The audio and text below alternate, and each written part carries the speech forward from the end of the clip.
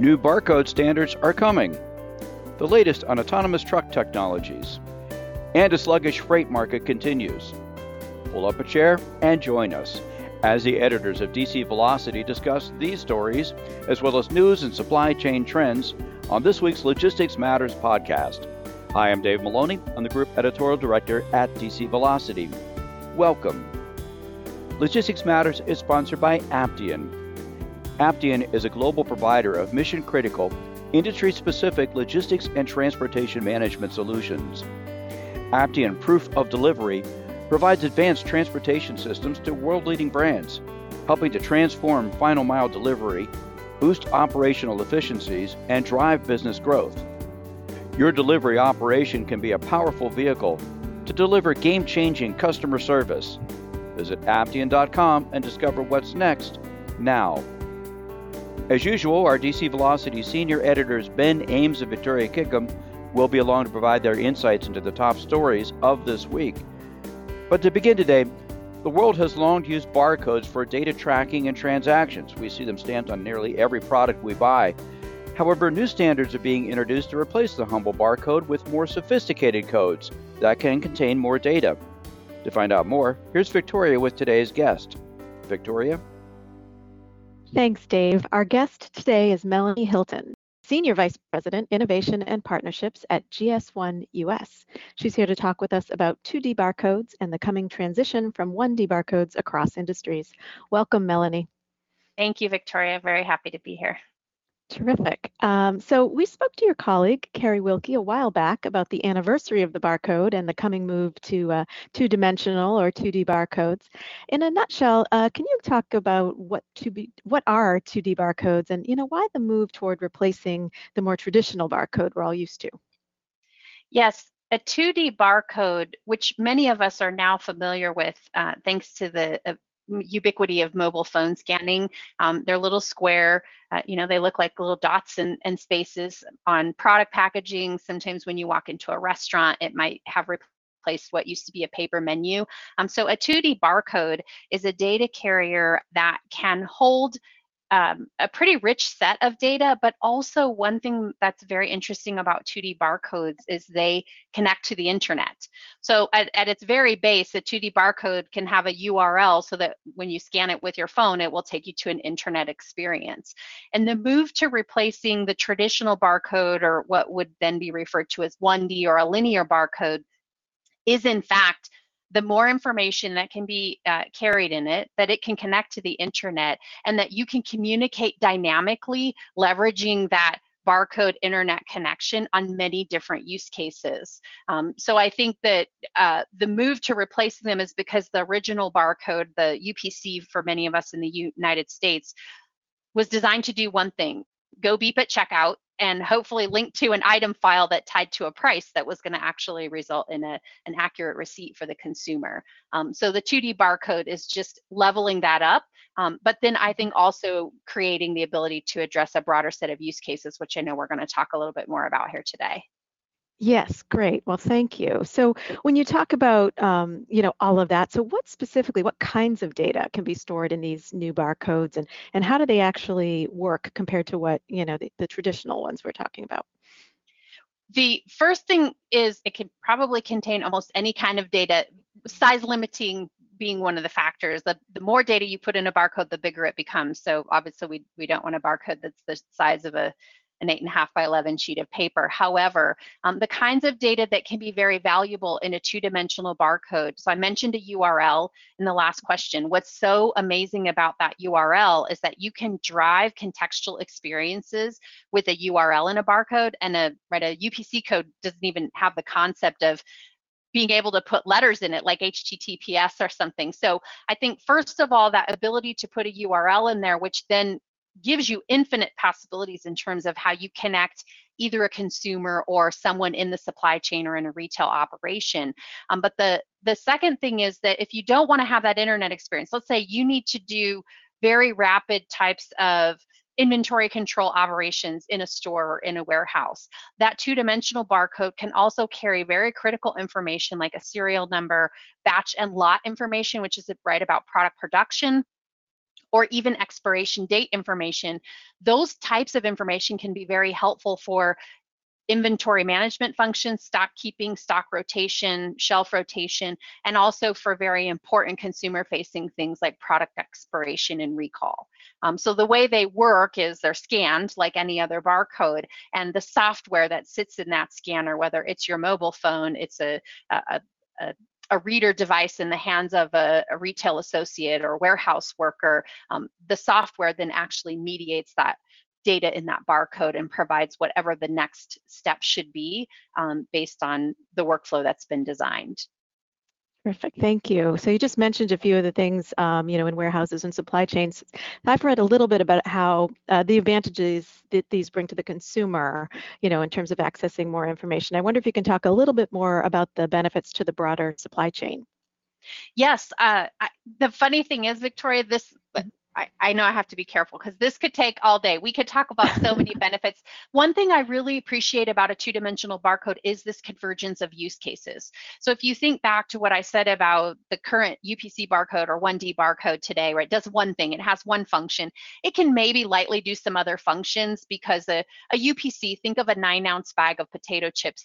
Every 9-ounce bag of potato chips manufactured by brand X, regular flavor, carries the same UPC. But when you put a two-dimensional barcode on that, you can start to differentiate the data in that barcode. So for example, if your supply chain says you need to manage inventory first in, first out, the batch lot information embedded in that barcode could make stock rotation much simpler. One use case that I love to give is I was in a store where I was looking at frozen pizzas and they were expired. And I thought, this is crazy that they have expired frozen pizza in this freezer case. And if you could put a 2D barcode with the expiration date kind of on the end of, how pizzas are stacked in a freezer case, you could put that 2D barcode on the end of that, and you could just take an associate. Many associates today have handheld devices that have their sort of daily dashboard of tasks and said, hey, you need to go check the freshness of the food in the freezer case. And they could go down just scan, scan, scan. A red light means pull it off the shelf. A green light means leave it on the shelf. This sort of, so I think of in terms of automation, labor productivity, knowing that we're in an environment where we're faced with turnover, associate training challenges, but also just plain old efficiency, there are a lot of things that these 2D barcodes can unlock. I mean, that's at the store level. I think you could then kind of go upstream in your supply chain and do very similar things as you're moving inventory from different points in a supply chain from birth to the point of sale. That's a really great example. Thank you. That really helps me picture it a little better. How are these barcodes being used today, though? So where are we on the journey toward full implementation of this newer standard? Well, at GS1 US, we have a program called Sunrise 2027. So the hope is that by 2027, we can have the entire industry at least able to read a two-dimensional barcode. Now, that would be alongside of current barcode technology. So not instead of, I think the goal for any brand owner that loves their real estate on their packaging, eventually they would just love to only have one barcode because, right, nobody wants a package that's, we would often say that it's covered like a Christmas tree or a NASCAR with all kinds of barcodes. But today where we're seeing them used is, as you had mentioned in one, right, advantages to the consumer. So there's a lot around origin of materials, feminine hygiene products. Where was the cotton for this sourced? There's an effort called Smart Label that's really about disclosure around ingredients and health allergens, wellness, genetic modification, those types of digital disclosures around products. So you'll see on a lot of products that it's telling the consumer to scan here. Some interesting use cases we've also seen, maybe not so much in the consumer packaged goods space, but in apparel, is around full serialization of these barcodes to drive circularity. So helping the consumer know what is the material composition of this product, maybe replacing the care label, replacing the fabric content label with a QR code as a way to drive recycling programs, sustainability programs, and then also I think general information for the consumer. So we're also actually, one last use case, seeing it used at point of sale. So in fact, there is a retailer, Puma, who has replaced their they're no longer at their flagship store in New York carrying one-dimensional barcodes on product. They've replaced them with a combination of QR codes and RFID to drive all of those use cases I was mentioning, but also to change up the point of sale function in the store. So you mentioned, multiple barcodes on things. How will 1D and 2D work together as this kind of transition happens? I mean, are there some instances where the old ones will just continue to be used? How does that work?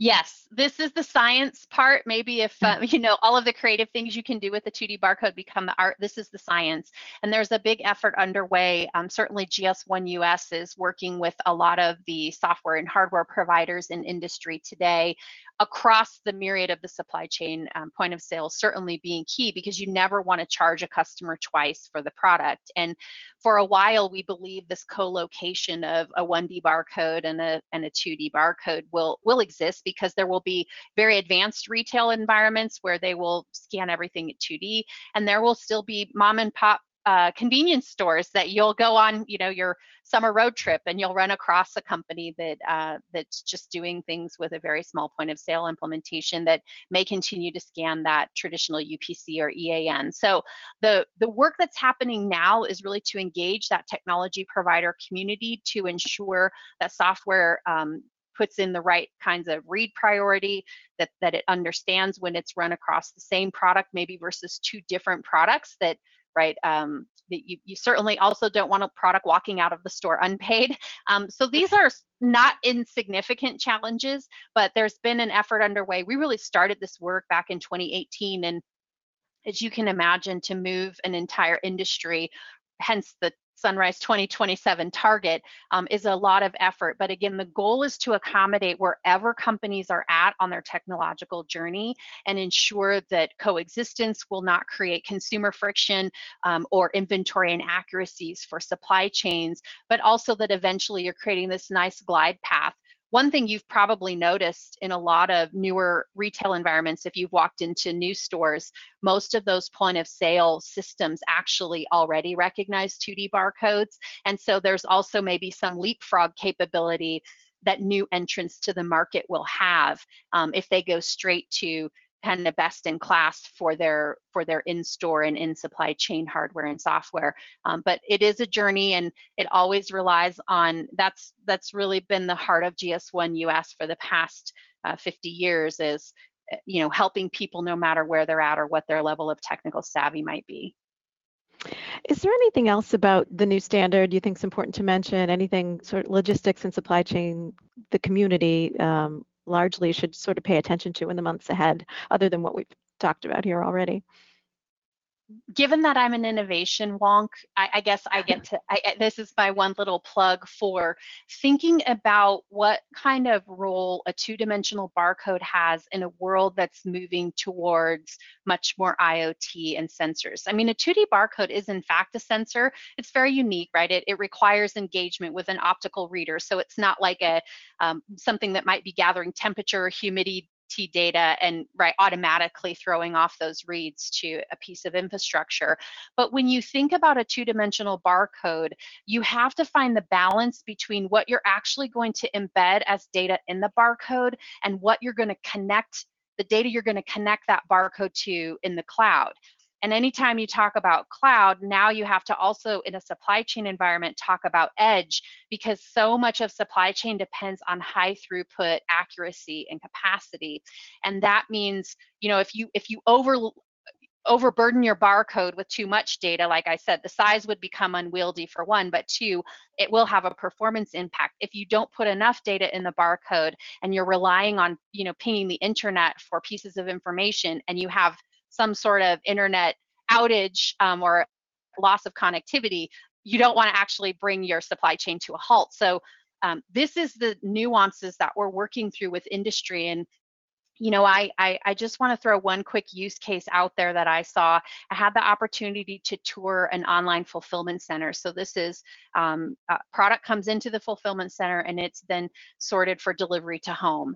And the first thing that happens when the product comes in is that a person who puts the product in a tote that goes into a robotic system that has all the totes and will bring them out automatically for the orders, is they manually key in the batch lot information and the expiration date. And that is just so fraught with being error prone, like the challenges we have with saying we're starting off our process of bringing product into the distribution center with something manual that we might make a mistake. And that mistake has repercussions downstream, right, to productivity, to profitability, to efficiency.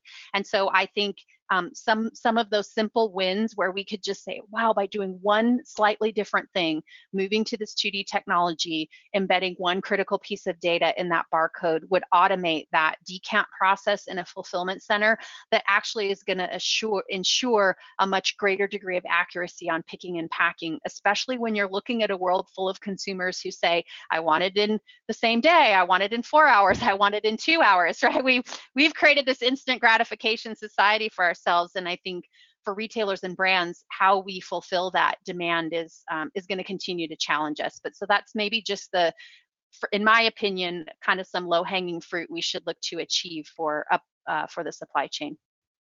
Well, thank you. Yeah, it sounds like there are a lot of benefits to be gained. So we appreciate you being with us today to talk about all this, Melanie. Thank you.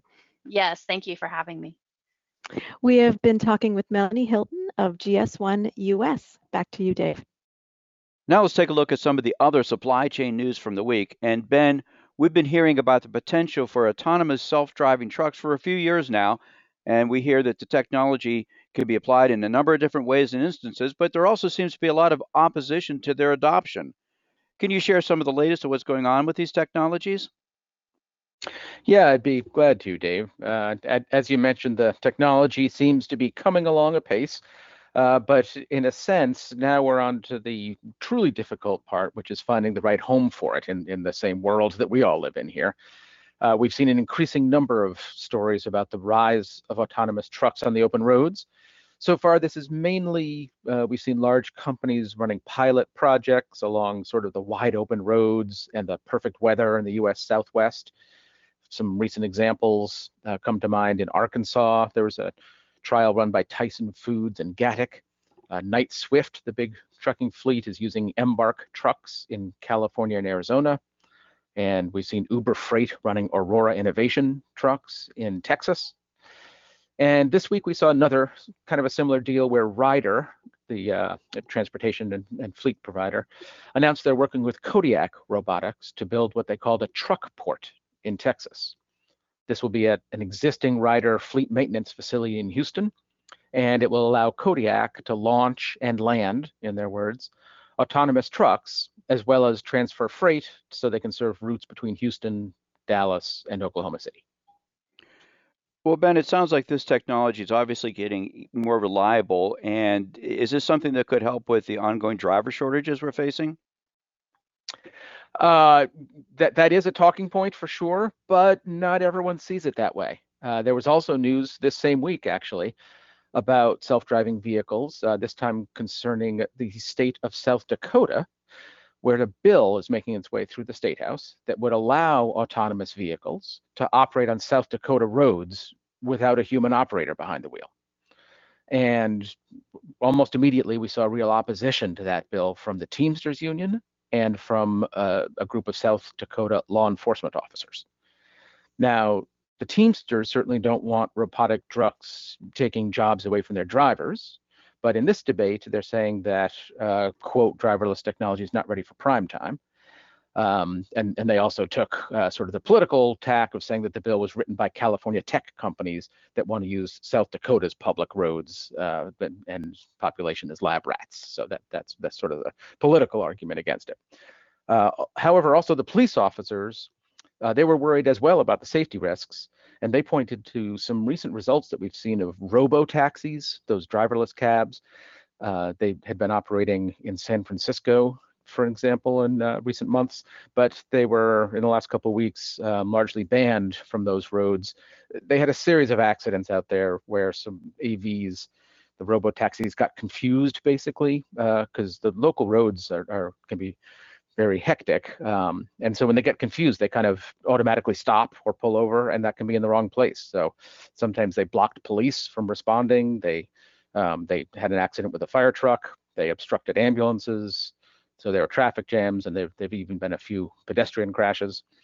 Now, of course, we should note that human drivers have surely done all those things too. So the tech firms would say that their autonomous versions are actually safer, but that debate will have to continue to play out. Right. And I think we'll eventually see some widespread use of autonomous vehicles, but there are a lot of small steps before that will happen. Exactly. We'll keep an eye on it. Thanks, Ben. Glad to. And Victoria, you were at the SMC3 conference in Atlanta this week, where you heard from some freight executives that the outlook for the freight market still looks rather sluggish. Can you share some details? Absolutely. Yes, happy to. So that's right. I was in Atlanta for SMC3 Jumpstart. Just a little background. That's a 3-day less than truckload or LTL focused event that's held each January. And it brings together carriers, logistics services providers, shippers, and technology companies, really to get a pulse on trucking and transportation markets, but also to discuss the latest trends, issues, and challenges facing logistics and the broader supply chain. More than 600 people turned out this year. The top issues were the economy and the outlook for trucking and transportation in 2024. AI, they talked about what it is, what it isn't, and how logistics companies can best apply it in their organizations. Sustainability was a top issue, as were government regulations, which is a key issue in trucking, of course, as Ben just alluded to in his report on autonomous trucking. All that said, the economy and market conditions really took center stage as you set the stage here. So that's really what was discussed. So what are they saying? What's the outlook? Are leaders in trucking and transportation saying that we should expect different things in the months ahead? Well, the consensus is that the challenging conditions that have plagued freight markets for the past couple of years will continue in 2024, but that the volatility will diminish as the year progresses. 2023 was characterized by a freight recession, as we know, so any improvements are really welcome at this point. To put it in perspective, Dave Bozeman, who is president of C.H. Robinson, the global logistics services provider, told attendees on the first day of the event, and I'm quoting, "Good riddance to 2023. Bozeman was a featured speaker, and I also had the chance to talk with him separately, and he reiterated that comment during our conversation. And he added that he expects to see some carryover of last year's trends as the year unfolds, and that he doesn't expect to see a meaningful uptick in business conditions across the industry really before the second half of the year." And those comments were in line with many others. Economists who spoke during the conference said we should expect a return to pre-pandemic growth levels and market conditions over the next few years, which will help. And they also pointed to easing inflation and the destocking that has occurred across the industry in the past year or so as good signs. The consumer economy, as we know, has been pretty resilient, but spending has been on services, not goods, which isn't good for freight markets. But as I said, the hope is that inventory levels, as they come down and conditions get back to normal, and I'm using air quotes there, that freight volumes will improve later this year and into 2025. Cost is also an issue, though, and many commented that although inflation is easing, prices are still very high, as are interest rates. So it's really costly to run a business today, especially a trucking business. Rob Estes of the freight carrier Estes Express Lines made that point really clear in one of the presentations. So the main theme is really just to expect more of the same for at least the first part of this year, with some improvement hopefully down the road. We'll see. We did get some good news out of Washington this week about the economy. The fourth quarter GDP last year was much better than expected, so maybe that's a sign of better times to come. Yeah, let's hope. I know that we're still seeing freight markets lagging behind, and they traditionally always have kind of lagged behind the U.S. economy a bit, so we hope that eventually they'll catch up to the rest of the economy. Thanks, Victoria. You're welcome. We encourage listeners to go to dcvelocity.com for more on these and other supply chain stories. Also, check out the podcast notes section for some direct links to read more about the topics we discussed today. And we'd like to thank Melanie Nuce-Hilton of GS1 US for being our guest. We welcome your comments on this topic and our other stories.